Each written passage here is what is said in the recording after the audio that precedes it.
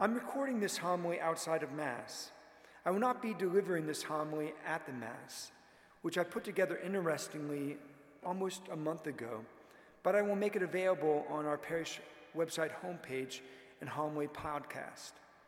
For the homily at the Mass, I'll be addressing the coronavirus and how we as a Christian community can look at this situation and be of assistance to the most vulnerable among us. Before I begin this homily, though, I want to acknowledge the main resources for this homily. They come from Dr. Peter Kreeft, The Problem of Evil, Chapter 7, in his book, Fundamentals of the Faith, and from Father Robert Spitzer, who is a priest and scientist, in his book, The Light Shines in the Darkness.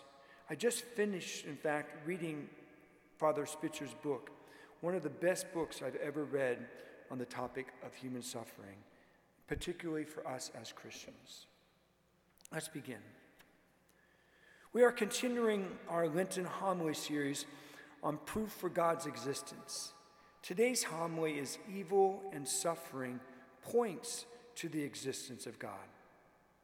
In our first reading for today from Exodus chapter 17, we hear, quote, "In those days, in their thirst for water, the people grumbled against Moses, saying, 'Why did you ever make us leave Egypt? Was it just to have us die here of thirst with our children and our livestock?'" End quote. The people of God were grumbling against God. God has just rescued them from slavery in the land of Egypt, but over time they had forgotten all that God had done to save them. In their long journey toward the promised land, they were suffering. They started to long for slavery again. At least in slavery, they had food and water. Many people have abandoned their faith today because of their mistaken understanding of the relationship between science and faith. We have already covered these topics in previous week's homilies in this Lenten homily series. Another strong reason, though, people abandon their faith is the problem of evil and human suffering. Like God's people wandering in the desert, some people today can't see all that God has done to save them from evil and suffering, especially eternal evil and suffering. They only see their present reality, and they actually desire life without God's plan for them, rather than believing and trusting that even though there is evil in the world and we are suffering, God can save us. And not just despite them, but even through them, because of them. Evil and suffering can certainly be the greatest test of faith, the greatest temptation to unbelief. And it's not just an intellectual objection. We feel it. We live it. That's why the book of Job is so arresting. The problem can be stated very simply. If God is so good, why is his world so bad? If an all-good, all-wise, all-loving, all-just, and all-powerful God is running the show, why does he seem to be doing such a miserable job of it? Why do bad things happen to good people? The unbeliever who asks that question is usually feeling resentment towards and rebelling against God, not just lacking evidence for his existence. When you talk to such a person, remember that it is more like talking to a divorce than a skeptical scientist. The reason for unbelief is an unfaithful lover, not an inadequate hypothesis. The unbeliever's problem is not just a soft head, but a hard heart. And the good Christian knows how to let the heart lead the head as well as vice versa. There are multiple ways to address the problem of evil. Recognizing this as a homily, we can't possibly cover all due to time restrictions. So let's try to cover a few of them. First, evil is not a thing. All beings are either the creator or creatures created by the creator. But every good thing created by God is good, according to Genesis. If God is the creator of all things and evil is a thing, then God is the creator of evil, and he is to blame for its existence. No, evil is not a thing, but a wrong choice, or the damage done by a wrong choice. Evil is no more a positive thing than blindness is, but it is just as real in that, like blindness, it impacts us. Second, the origin of evil is not the creator, but the creatures freely choosing sin and selfishness. Take away all sin and selfishness, and you would have heaven on earth. Even the remaining physical, quote-unquote, evils, sufferings, would no longer rankle and embitter us. Saints endure and even embrace suffering and death as lovers embrace heroic challenges, but they do not embrace sin. Third, the cause of physical evil is spiritual evil. The cause of suffering is sin. After Genesis tells the story of the good God creating a good world, and next answers the obvious question, where did evil come from? We learn this from the deep truths revealed in the story of the fall of mankind. In essence, using our free will and choosing sin and selfishness, our rebellion against God is a rebellion against the source of all life, and therefore all joy, peace, goodness, authentic love, hope, and ultimately it is a rebellion against not only life now, but life eternal. Furthermore, when a human soul rebels against God, it affects not only the soul and the hope for eternal life, it affects the body now.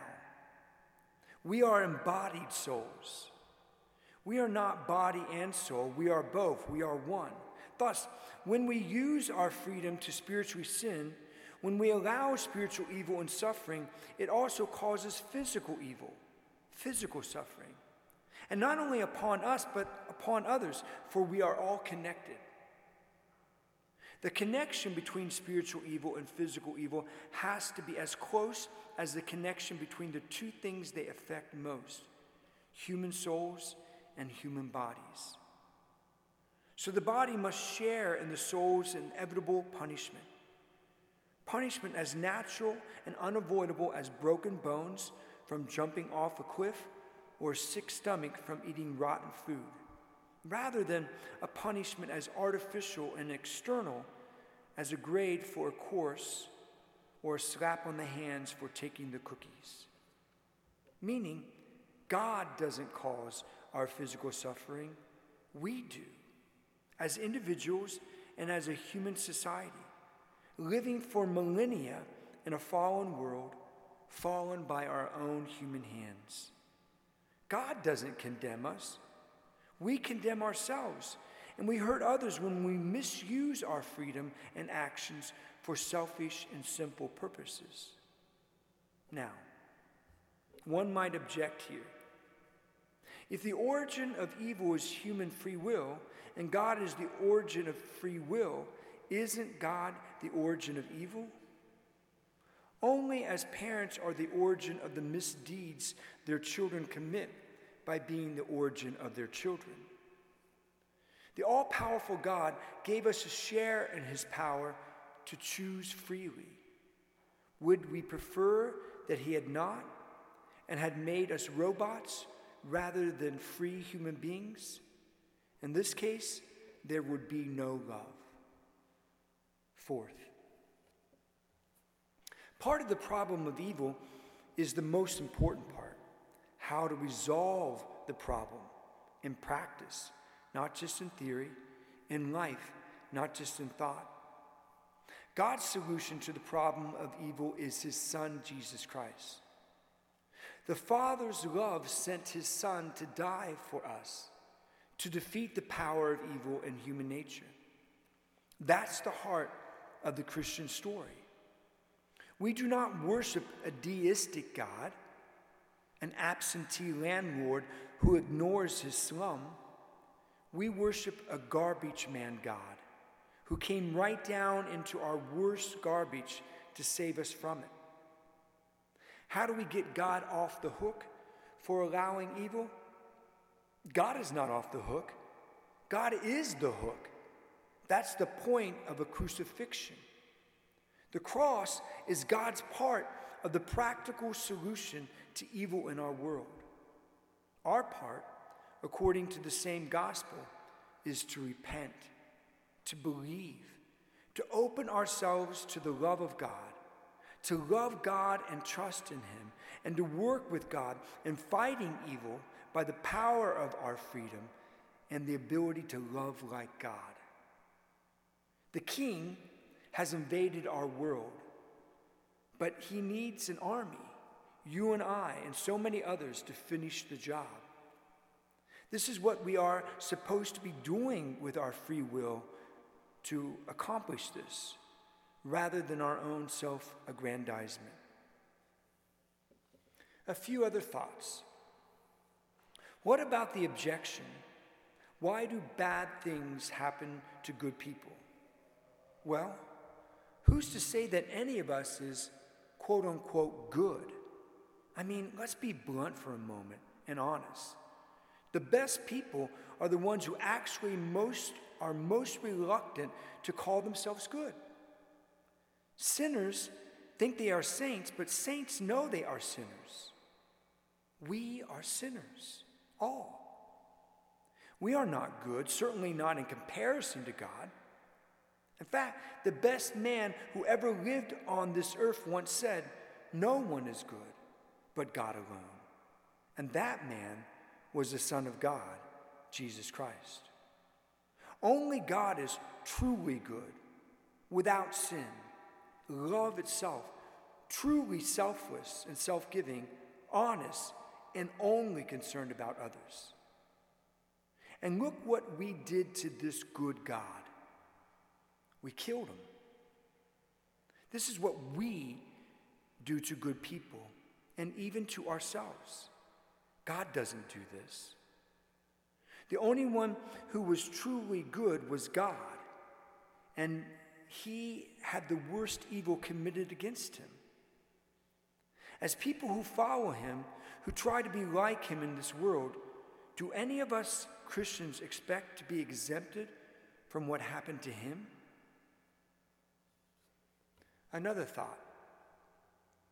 Who's to say suffering is all bad? Suffering produces saints, even joyful saints.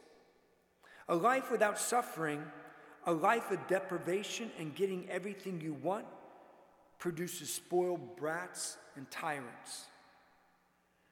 Rabbi Abraham Heschel says simply, quote, "The man who has not suffered, what can he possibly know anyways?" Unquote. The fallen world, both physically and spiritually, and the impending reality of death in this imperfect world incites us to choose the way in which we are going to live in the short time we have in the physical world. Are we going to accumulate things for ourselves, aggrandize ourselves, dominate others for the sake of our personal benefit, and worship ourselves, vanity? Or will we use our lives, our gifts, our resources to help others, edify others, contribute to others, show compassion to others, and worship the true God? Without suffering and death, these fundamental choices and identity decisions could be indefinitely delayed, allowing us to avoid the critical decisions constituting our personal and eternal identity. In addition, living in a world where people perpetuate and feed evil and there is suffering, both at the hands of other people and even the forces of nature, such realities can lead us to humility, empathy, and compassion, recognizing the needs of others and make contributions and build systems, structures, and cultures for the common good. Living in such a world can shock us out of superficial living, calling us to look for something more, something contributive, loving, transcendent. We come to realize that we're not God and realize our need for God.